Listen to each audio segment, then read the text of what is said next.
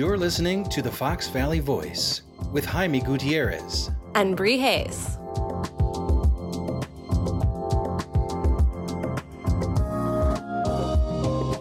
Good evening, Jaime. Bree, my friend. Hi, how are you? I'm good. How are you? I am faking it till I make it. Is it okay? Is it okay to just come right out and say that? It is. I probably should have said that myself. And it has absolutely nothing to do with you. It's just, it's Monday and it turned out to be a complete Monday at work today, but I am excited. You know why? Why? Because Scott Tipping is going to join us on the program tonight. Scott Tipping? Who's Scott Tipping? Scott Tipping. He is a local music legend, guitarist extraordinaire, blues, rock and roller, plays in a ton of bands, some very famous bands. We're going to talk to Scott about that in a little bit. But as fantastic as a musician he is, he's an even better person. And that's one of the reasons why I love Scott so much. That is an incredible intro. Like such a good intro. I don't know what we talk about after this. Shall we just get to the interview? Okay. All right. Well, let's talk to Scott. All right.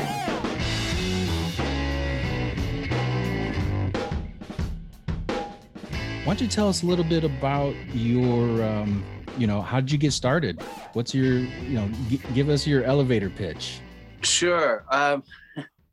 My dad was a guitar player.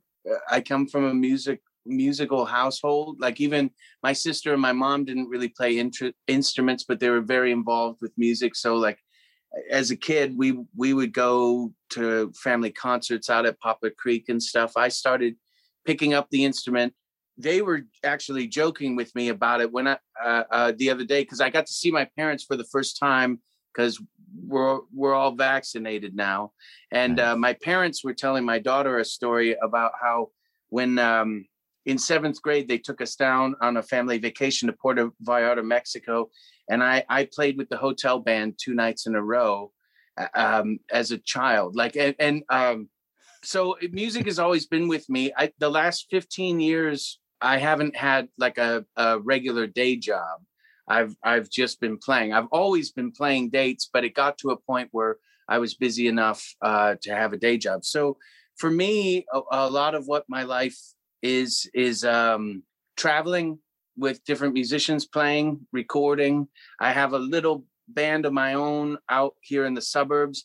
There are some bigger people that I get to tour with, some festivals and stuff, and some studio sessions and things like that. So it's always incredibly engaging. And I find that the more I get into it, the more people I still get to network with, which I'm grateful for. I'm always kind of getting to meet new people and new faces. And that's one of the brilliant things about our area, as well as the Chicago area, is there's a lot of musicians, a lot of really nice people who like playing, and there's a lot of sharing of projects and stuff. Mm-hmm. And so when we've established that you are a guitar player, tell us a little bit about your preferred styles. Well, I'm pretty much in a more of like a classic rock and roll type of vein. I'm super influenced by a lot of the great blues players like Magic Sam and Otis Rush and Michael Bloomfield, Peter Green. Then there's a lot of rock guys, Duane Allman, Dickie Betts. I mean, I could go on for days, Hendrix and all those people. I listen to a lot of soul and funk music, but a lot of my stuff comes out as rock and roll because it's sort of a melting pot. I've never been like I'm a straight blues player or I'm a straight this player. It's always been kind of varied. I like to keep listening to things throughout the winter because we knew winter was going to be dark for a lot of us. I started my own little radio show with my record collection, and I love listening to music, and I love being around people who turn me on to different music. So hopefully there's like an established group of influences, and then there's stuff that just kind of keeps growing and morphing. Mm-hmm. We found that people sometimes are hesitant to brag about themselves until they are asked. So I'm going to ask, give us a few of the touring opportunities that you've had with some groups that we might recognize. Sure. Yeah, that is a question that nobody wants to tackle. Like, I did this, yeah, we're giving you permission. So yeah, just lay it on us. Well, I'll tell you one of my favorite memories of playing, because it just seemed very surreal and something that I didn't really believe happened. And now these are people who are friends of mine and I've worked with on various projects. But I got called, one of the rock bands that I now play in, we're releasing our first music in 10 years, is a band called Backyard Tire Fire, which my friend Ed Anderson founded. And we were old college buddies. And I turned him on in college to the band Los Lobos. They've been my favorite band since I was 18 years old. And so I can't remember the year now, probably 2008 or 9. He called me and he said, "Hey man, we're opening for Los Lobos down here in Bloomington. Why don't you come play the set and maybe we'll get to meet them or something?" And I said, "Yeah, okay, cool." So he gave me their set of music. I came and learned the songs, and we played this theater that was like a sold out, beautiful theater. And the weirdest thing happened. I took this guitar solo and I felt the audience of the theater applaud, which is like a big buzz. And then I looked to my right and the members of Lobos were standing backstage watching. And I thought, no way, this is weird. And then they asked Ed to sit in for the encore. And I thought, this is unbelievable. Or they asked Ed to close the show with them. And I thought, this is unbelievable. My buddy invited me to the show. These guys are here and now he's getting to play with them. And when they went to do the encore, they asked me if I would come out and play the songs of the encore. And I was like, sure. So I'm a big follower of them. I'm a big follower of Jimi Hendrix. And we play some songs. And then we went into the Buddy Miles song, Them Changes, which happens to be one of the first songs my dad taught me on guitar. And it happened to be the first time Los Lobos ever played that on stage. And it just randomly happened. And Bloomington is where I went to college. And I know a lot of people there from Backyard Tire Fire as well. And so all my friends are in the front freaking out in this theater. And my favorite guitar player, David Hidalgo, is trading solos with me. And there was a point in time where I thought, I'm in a coma and this isn't happening. There's no, like, I'm in a hospital right now. There's no way that I'm just playing with my favorite band and they just happen to do my favorite song that my dad taught me or whatever. But it ended up being real. I've been fortunate to be on a lot of festival dates with a lot of bigger names. And I've been very fortunate that those people have been very cool. You know, like I've got to see and witness some really beautiful things. But that for me has always been the best memory. And I meant to send it to you, Jaime, because you actually brought up the song Them Changes a few months ago. But like we now know Lobos on a level that a year or so ago, they played City Winery. And afterwards, we all went down to Rosa's lounge where other friends of theirs and friends of mine were playing. And we had like a big jam session and stuff like it. They've become buddies. And for me, like this band that has meant so much to me since I was 18, to know them on this level, it's still very surreal and something I certainly don't take for granted. Wow. That is an incredible story. And when I hear you tell that story, a couple of things occur to me. Number one, obviously your musicianship is on a level where you can hold your own on stage with Los Lobos.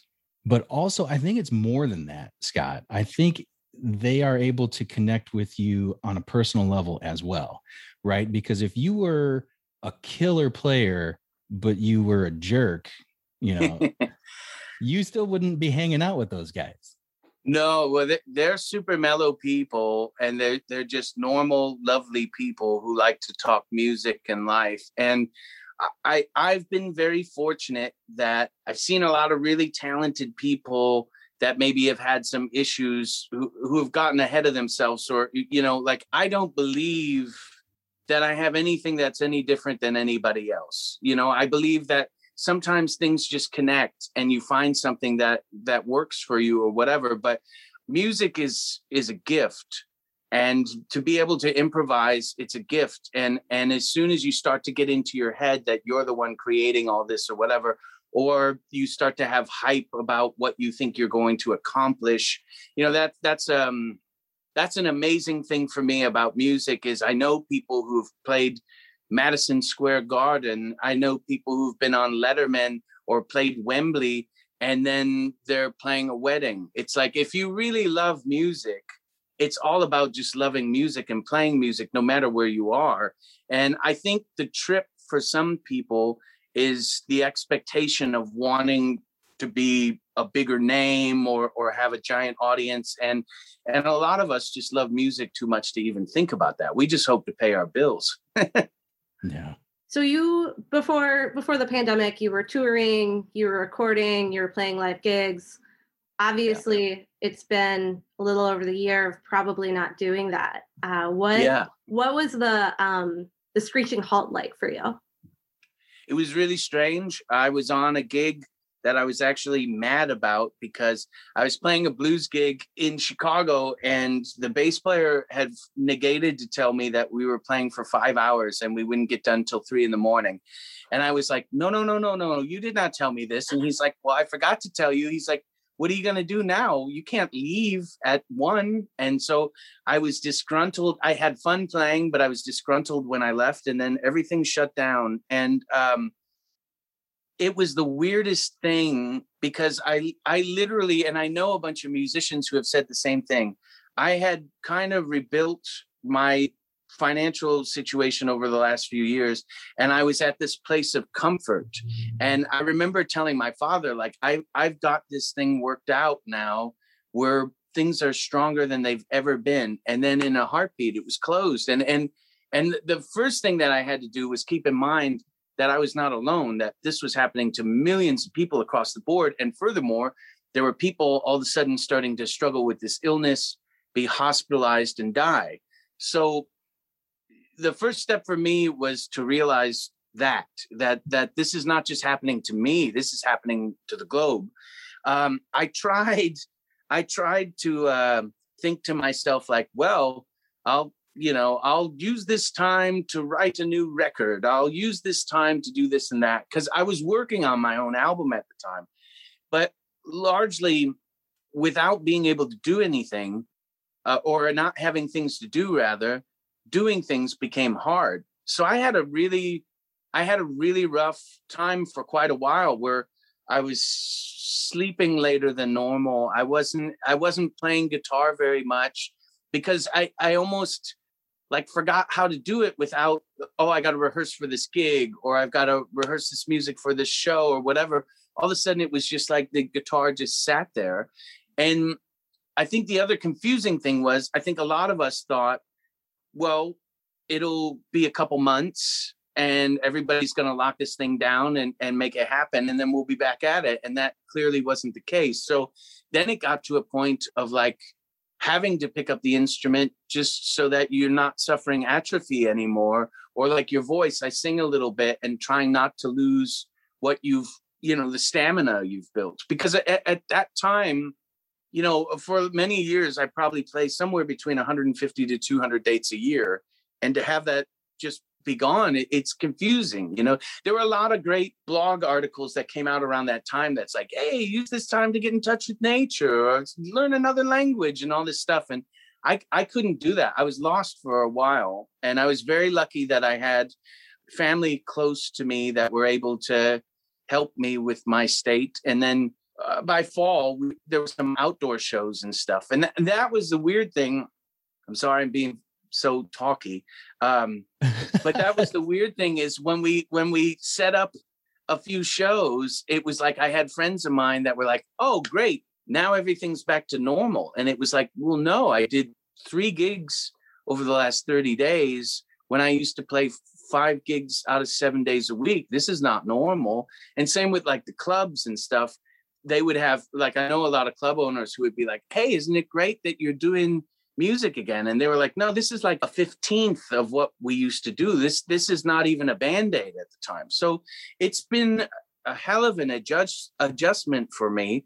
And I feel like for whatever reason, it's spring, I feel like I'm starting to crawl out of this hole. Like I feel like last year got dark enough that I didn't even quite recognize how dark it was until a bit now, you know?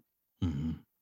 I recognize a lot of what you're saying in terms of not having the motivation, right, to do positive, constructive things during the pandemic. I had a lot of those thoughts too. I read those same articles. You know, I actually told myself I'm going to read books again because it's been a very long time since I actually sat and read books.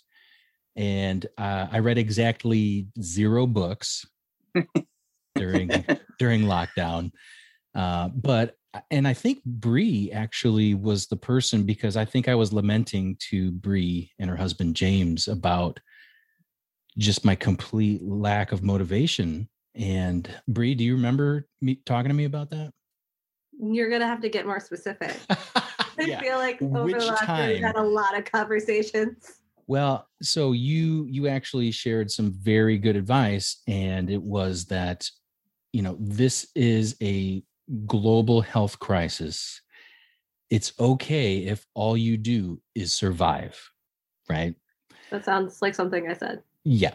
That I read somewhere else. That's not like Bree knowledge, but well, I'm gonna attribute. But I remember reading that and that being really helpful because Scott, I'm from the theater world, and so it also completely shut down.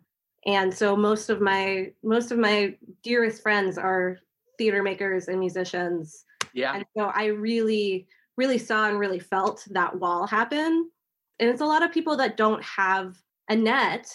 And then also a lot of people who live by emoting. And so I feel like, and Jaime, I also, like, you are someone that I feel like lives by emoting in your own way. And I think we're all so lucky, A, to be alive right now, B, to be housed. Mm-hmm. But man, like, I saw this quote from Tracy Letts, who's a renowned playwright. And it was just like, he's like, I've written nothing. Like, I sit down every day to write. I can't write. My wife is just like, just take care of our kid. That's all we need to do right now. Yeah. And, you know, it's interesting you bring that up as far as your world in theater, because I had, which seemed like this kind of oasis. I was supposed to be in the pit band for a musical at the Paramount in fall. So as summer kept falling apart, I kept thinking like, but once we get it together, I've got this beautiful project, and this is going to be oh no, that's not going to happen.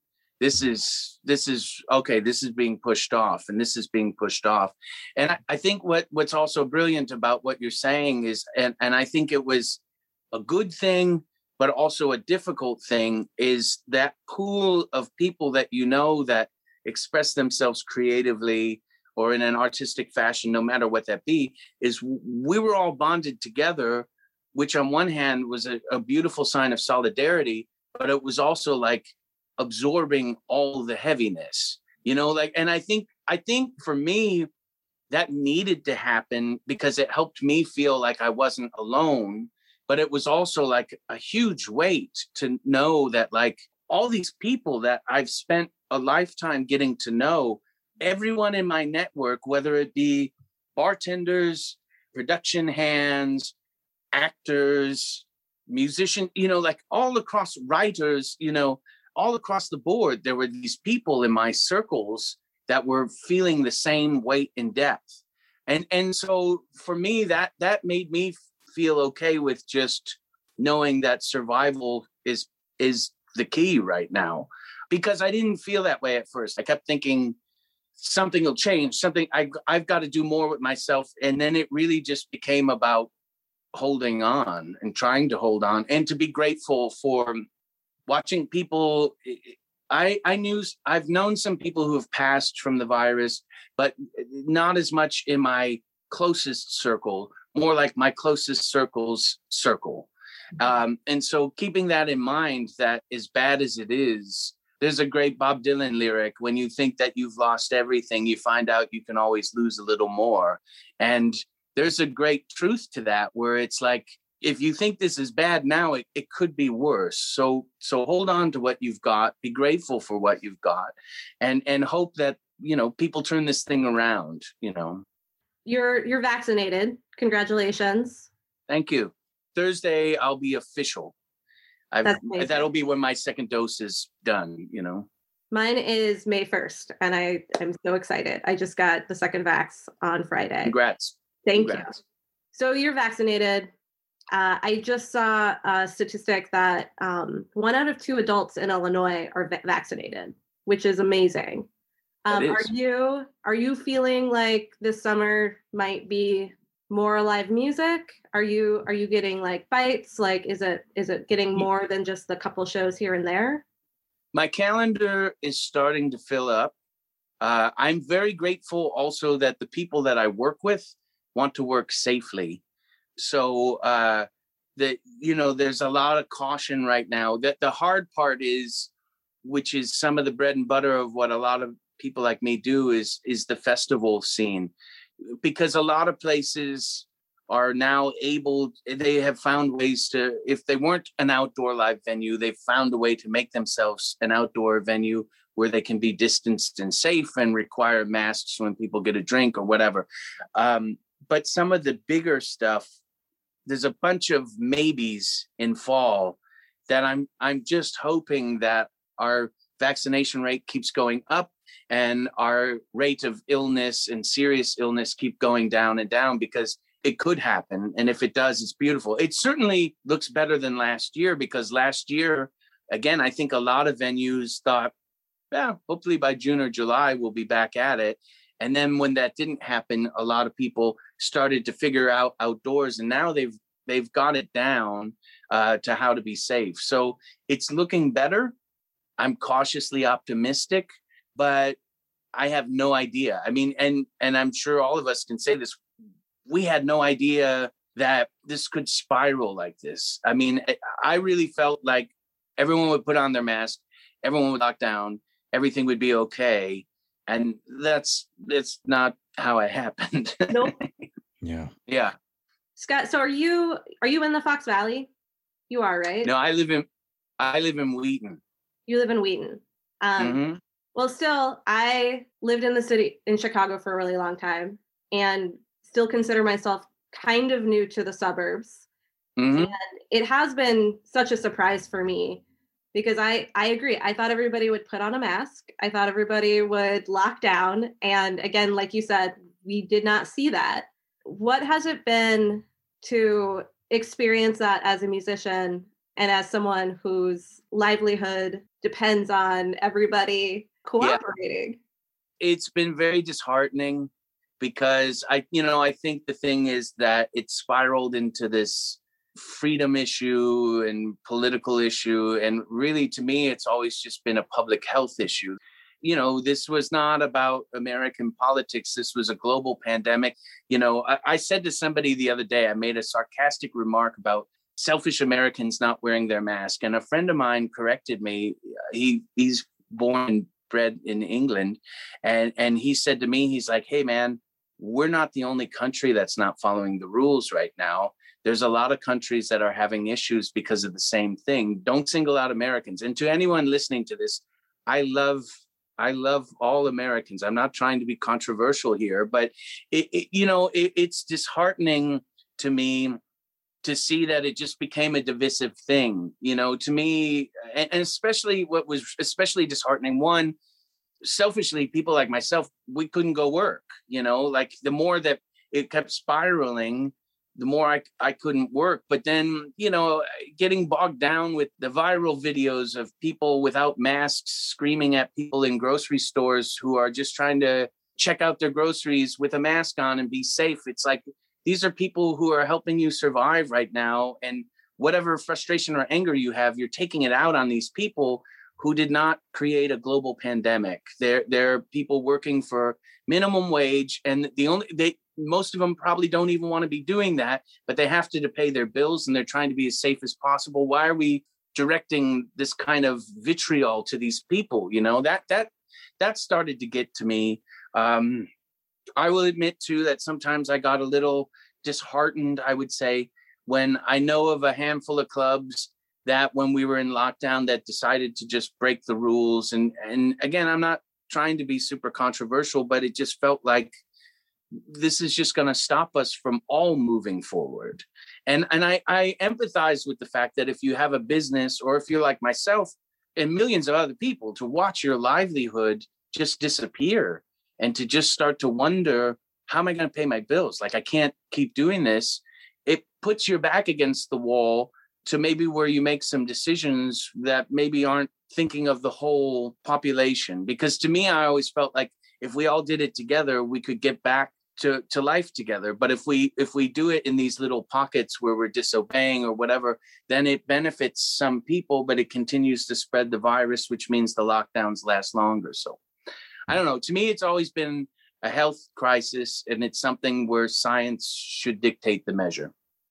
I agree with that. I don't think that should be controversial. I think we are all in agreement with that, Scott. Yeah. Well, I've been yelled at by a few people, so I'm tired of being yelled at. I'm tired of being out of work. I just, Well, and you of all people have, the strongest leg to stand on, because you are, like you said, you've been out of commission for a year. So It's not like you're somebody speaking from the ivory tower unaffected by the situation. You are in it. Right. Yeah. I mean, two classic rock musicians I've always dug, various points of controversy throughout their career. But, there was a song a couple months ago that was supposed to benefit British musicians who have been on lockdown. And Van Morrison and Eric Clapton had this song where they're like, oh, it's going to benefit these British musicians. And it was this whole anti-mask song, which first of all was a terrible song. Second of all, it was anti-mask. But there was also this part of me that's like, which house did Eric Clapton record this out of? And when's the last time he had to go to a grocery store? Talk about, I only bring it up because you mentioned the ivory tower. It's like, you don't have to worry about these safety measures because, you're wealthy beyond means. What about these people who have to go to their job in these unsafe conditions and have to be as safe as possible? So yeah, that's bothersome. And I don't feel like I have the right to tell anyone what to do. My opinion is just one person's opinion, but I can talk from a perspective of somebody who's lost over a year of work in a small little thing that I've worked really hard to build. Being an independent musician, it takes a lot of work and it takes a lot of trial and error. And there's always more failure than success, but it's what we love to do. So we do it. So I do feel like I'm allowed to share my voice, if that makes sense. Yeah, definitely. So Scott, you've done a couple of outdoor gigs, right, this spring? Oh, I haven't done anything yet. No? I haven't been outside. I take that back. I thought I saw you that you were at Dry City. Dry City, yeah. Actually, those people have been amazing. And I guess why I was confused is that they called me on a whim when the weather was nice. Dry City is just this cool little progressive Wheaton brewery, and they have musicians a couple nights a week. They just like to support local musicians, and they've been doing this amazing thing where now we have actual bookings. But like this spring, they would call up and say, "Hey, it turns out Saturday's going to be nice. Do you want to bring your guitar out and play a little bit outside?" And so yeah, that felt amazingly good. It felt almost foreign in a way, but it was beautiful to see people. And I've been very grateful for them and some other places who really are conscious about working musicians and how it's hard right now, Mm-hmm. So what was the atmosphere like at that first show at Dry City when you finally got to get out in front of some people and play some music? I was really scared. I was very nervous. I hadn't done it in a long while. There was a bunch of people out there. Dry City is very cool as far as keeping everyone distanced, keeping things safe or whatever. So there's this bigger space with people there.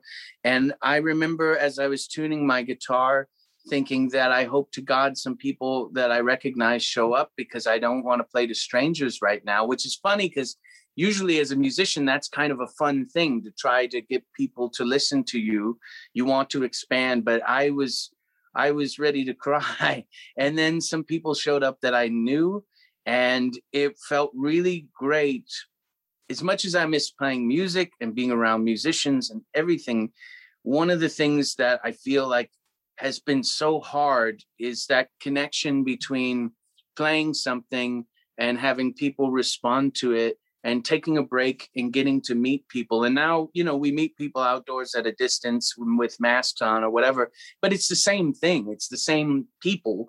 So it felt beautiful. And it just made me cautiously optimistic that we can do this again at some point in time, Mm-hmm. And what about the venue? Are you still involved down there at the venue? Yeah. They've got some cool announcements coming. I curate the Sunday album covers show that happen once a month. They've got the outdoor thing down. And one of the things they did, which I really respected, is when Illinois opened up, they all of us decided that it was not a good idea to try to do limited capacity indoor shows. We had to reschedule so much stuff last year when things were shutting down and opening and whatever. And with the safety of others, everyone just said, we're just not going to do that. We'll just wait till we get outside. And Aurora has made it so they can't open until the first weekend of June. But we've just been preparing for that and getting excited about some of the people that are coming to play and knowing that we can have a decent amount of people in a safe environment out there. Do you have any gigs lined up, like in the spring? I'll be back with just solo at Dry City this Saturday, which is I'm excited about. Like they're now moving more, not moving more towards, but like they're getting food trucks out there and stuff and making their little Saturday afternoons an event where they'll bring musicians out.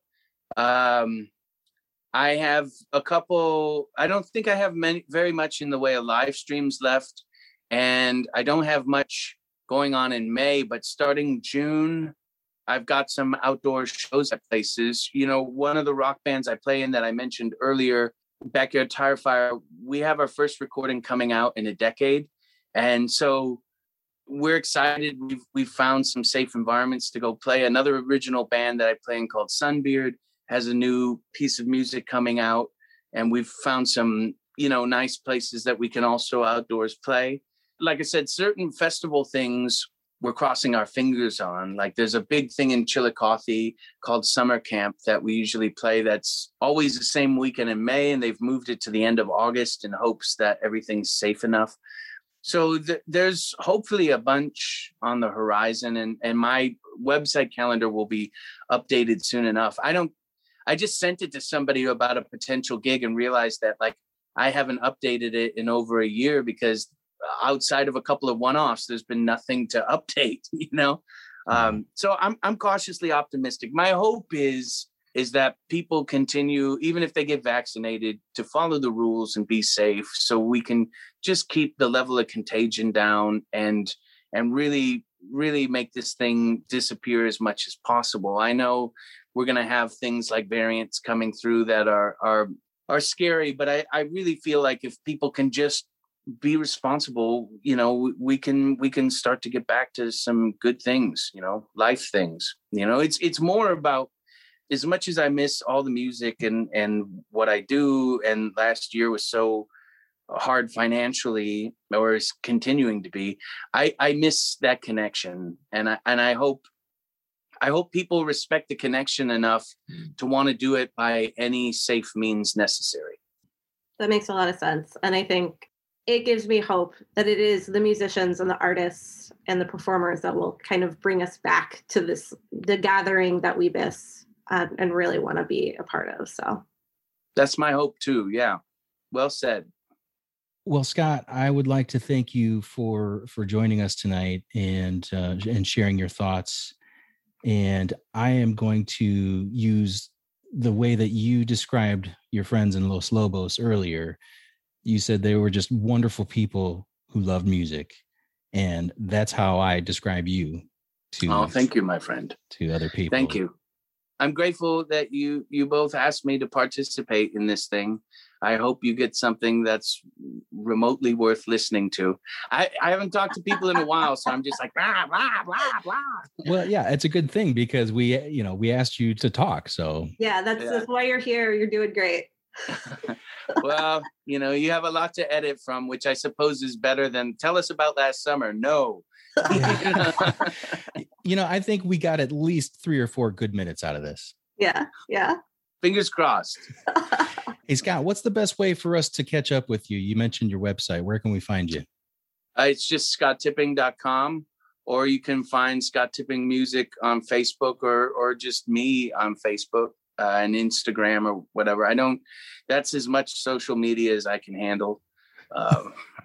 Yeah, that's enough. That's enough. Yeah, it is. But yeah, and all that stuff as these things come in and start to get announced, everything will be up to date. I got to remember how to even log into my website at this point. I'm not good with that stuff, and it's been a long time. So hopefully somebody will be able to mentor me through it again, you know?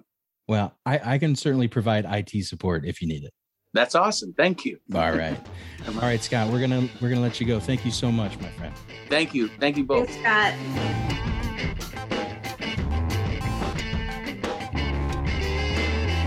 You're right. Scott Tipping is an incredible guy. What a Yes. local legend and sweetheart.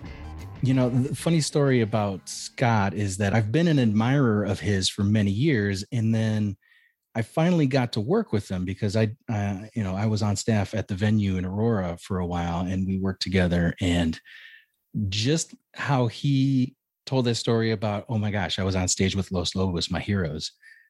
I was like, holy cow, I'm working with Scott Tipping. He's one of my local music heroes. And so I totally get what he's saying.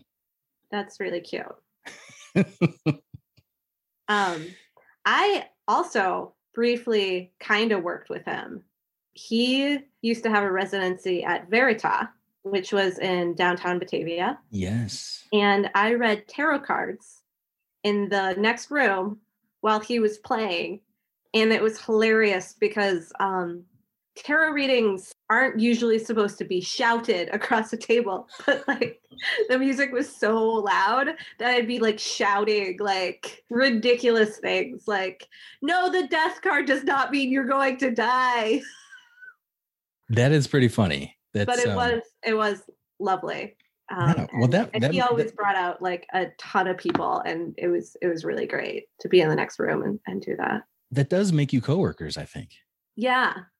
I don't think we ever talked. Like, I don't think we ever actually met. I was just awkwardly sitting there. Yeah. I mean, if you're walking around waving the death card at people, maybe, he was right to keep his distance. It's true. There's a reason that I'm not actively reading tarot cards anymore. And part of it is exactly that, to be honest. Yeah. That's a joke, but yeah, I know. And one of these days you're going to read the cards for this show. I still do not know what time I was born. That is astrology. We're going to do the birth chart. Oh, geez. Did I just totally different genre of woo? Did I? Oh, okay. I'm sorry. I did not mean to lump everything all into the same basket. It is okay. I'm not offended. I just wanted to make it clear that we are doing an astrology chart and not reading the tarot of. Okay. So I apologize. It's cool. I do, once you find your birth certificate, I do think that we should just do a woo episode. Okay. So we could bring in elements of tarot, some astrology. Is there anything else that we can also roll in there? And we can talk about the moon. Ooh, I love the moon. Yeah. So like those are the things that I would say that like I how I woo out.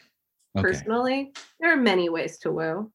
So like it could be fun to get like Annie Hex on here. She's our Batavia legendary witch. Batavia has like a couple witches. We can probably get a lineup to come in and talk witch things.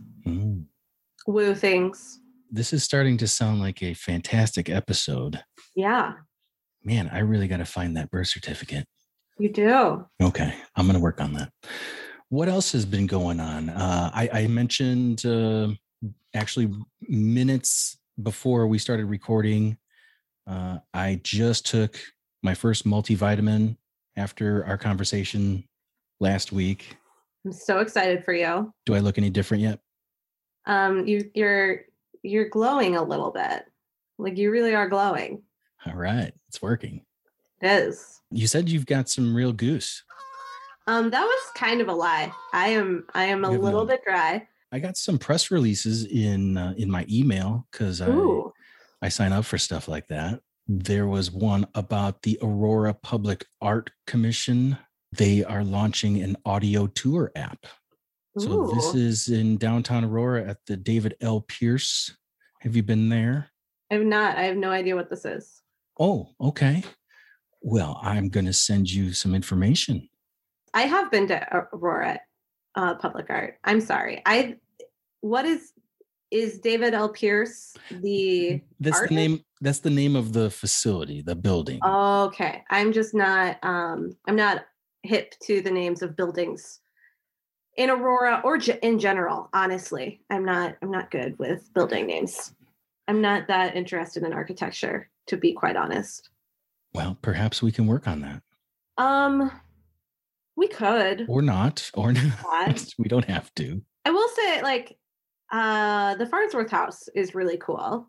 That is like cool architecture that I have enjoyed. That's kind of a big deal, actually. It's a huge deal. That's the house in Plano. Is it Plano? Mm-hmm. Mm-hmm. And it was designed by Ludwig Mies van der Rohe. That sound right? For a lady doctor. It was her escape from Chicago. For a lady doctor, or as some of us call them, doctors. Ooh, yes, she was a doctor. I apologize. My feminism is bad, but it wasn't it was at a point where there weren't a lot of women who were doctors. So okay, we will allow it because you were speaking with history in mind. Yes.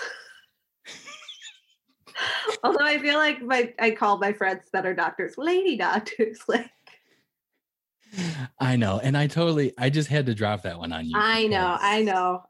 I get too comfortable sometimes in my speech on this podcast. Colorado Springs needs a doctor, and I happen to be one. But you don't understand. No one around here has ever heard of a lady doctor. Well, it's always the first time.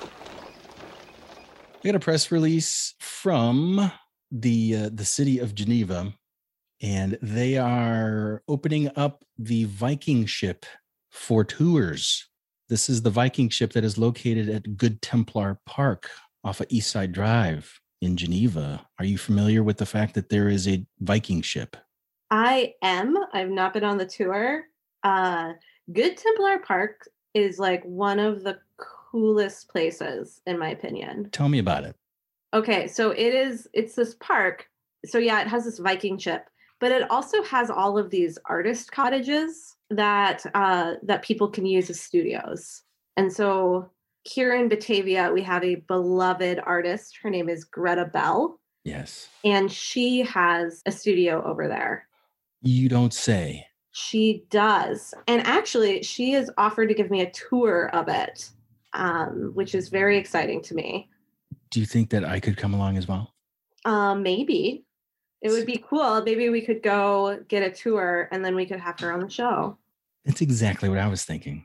I could even bring my tape recorder, which actually has no tape in it, but I still call it a tape recorder. We could just do it right there if she's comfortable, of course. Would be really cool.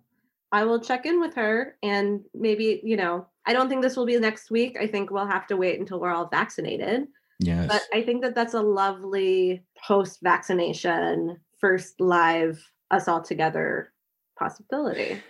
Yes. And perhaps I can talk with somebody about getting a guided tour to this Viking ship that also happens to be at Good Templar Park. And we could get another, recording out of it. That would be really cool.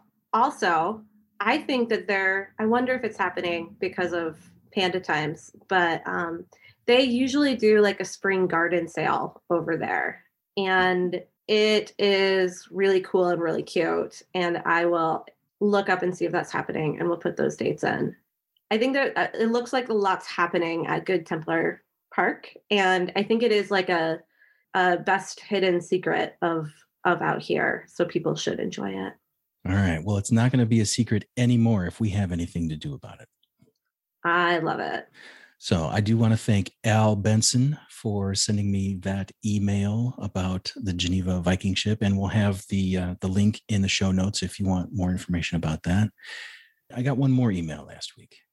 This was from Jennifer at the Suicide Prevention Services of America. They are hosting a 5K run in Batavia on June 5th of this year.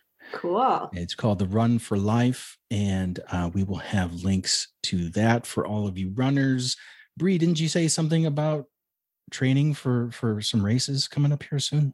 I mean, I'm not necessarily training for any specific race, but I have started a running program.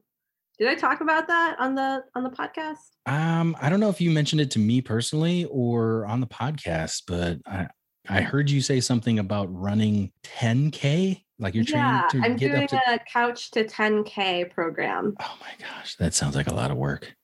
It's 3 days a week. Like you start like where you run for like 30 seconds and you walk for like 2 minutes, and then gradually over time you run more and walk less. It's called Couch to 10K because it's someone who's a couch potato not doing any exercise and then really training you step by step. So do you Anybody think can do it? Are you going to work up to 5K by June 5th? I can run a 5K right now. Whoa. I just won't like it.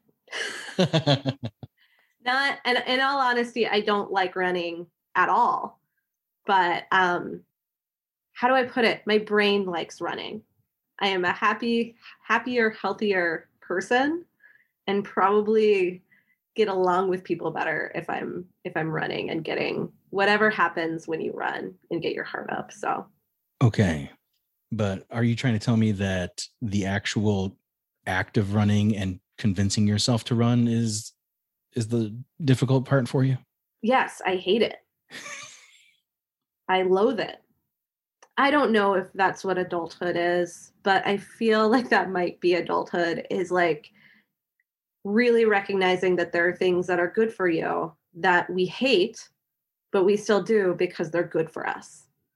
To me, that is running in a nutshell. And that is the definition of adulthood. That's a little bit sad, don't you think? I mean, yes and no.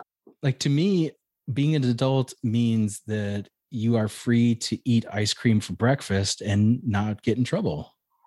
But I think, well, okay, all right. But this is the thing. It's living a life where you feel good and you're making decisions around feeling good and not whether or not you'll get in trouble. I also love being an adult because, like, I can eat cake for breakfast. And, like, if I do that on my birthday, A, I'm not getting in trouble, and B, it's delightful. I would probably feel like shit if I had cake for breakfast every single morning. I didn't say every single morning, just every once in a while. But, like, again, it's about the goodness, the feeling good, rather than, oh, I'm going to get in trouble. It's like living like a non-punitive life. We're getting real deep here all of a sudden. We are. I mean, like, we got pretty deep with Scott Tipping. We're just in the deep mood. I guess that's true. Well, in any case, I will also make sure we post the link to the 5K run for our friends here in Batavia at the Suicide Prevention Services of America. Jaime, are you saying you're going to come running with me? Sleep on it. I mean, like, the vitamins is like a first step. Step 1, vitamin. Step 2, 5K run. They have a couch to 5K too. You could do that. Yeah. And we could run this 5K together. I don't know if that's at my comfort level, though. I don't know if I'm ready to be around a bunch of sweaty people, but we'll see. Yeah. I mean, it's not till June. It's not till June. Time will tell. So that's it for the Real Goose from me. I never thought I would have more goose than you. Never. I didn't either. I mean, I got my second dose on Friday, so yes. I've just been kind of goofy and out of it. So. Okay. I did try to check in with you because I knew that, but this is the first that we're talking since then. So any craziness in terms of the day after, the dreaded day after that we keep hearing about? I was just like achy and lethargic and had a low grade fever. It wasn't bad. It really wasn't. I mean, I got soup and we put on some movies. So like we ate soup and watched movies and just were horizontal to the point where it felt like, oh, this is annoying. I don't want to be horizontal anymore. But woke up on Sunday feeling good again. So definitely felt it. But again, I've heard worse. So I feel thankful that I got a mild something. So Yeah, good. Yes, because I'm getting mine tomorrow morning. Number 2.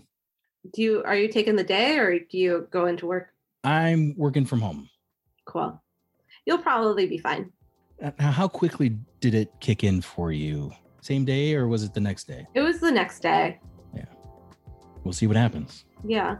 Drink lots of water. I am. Taking your multivitamins.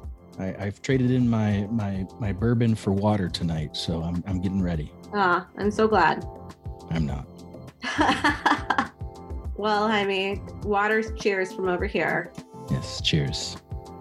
I think we're ending on a strong note. I think we'll get some guests lined up, and I can't wait to see you next week, Jaime. Thank you, Bree. I always enjoy chatting with you, especially on our show, our worldwide show. This is a worldwide show, by the way. You can hear us anywhere. We have a listener in Ireland. Did you know that? No. Yeah. I don't know who that is. Oh, fantastic. Okay. I am more than willing to have someone call in or join us from Ireland, and we can just have a correspondent in Ireland giving us the real goose over there. That would be great. Right? Yeah. So into it. Absolutely. Cool. Leave us a message, call the phone number, send us an email. All of that information is going to be in the show notes. I personally would like to thank our musical director, James Cardis, for the tunes. Did he write us a song about vitamins? He is working on it. He's going to record it for us. Okay. I think he's also going to make an animation. So it might take a while, but it's a well worth project. It'll be really cool when we can release it. Absolutely. All right, Bree. All right. Thanks, Jaime. Thank you. Bye. Bye.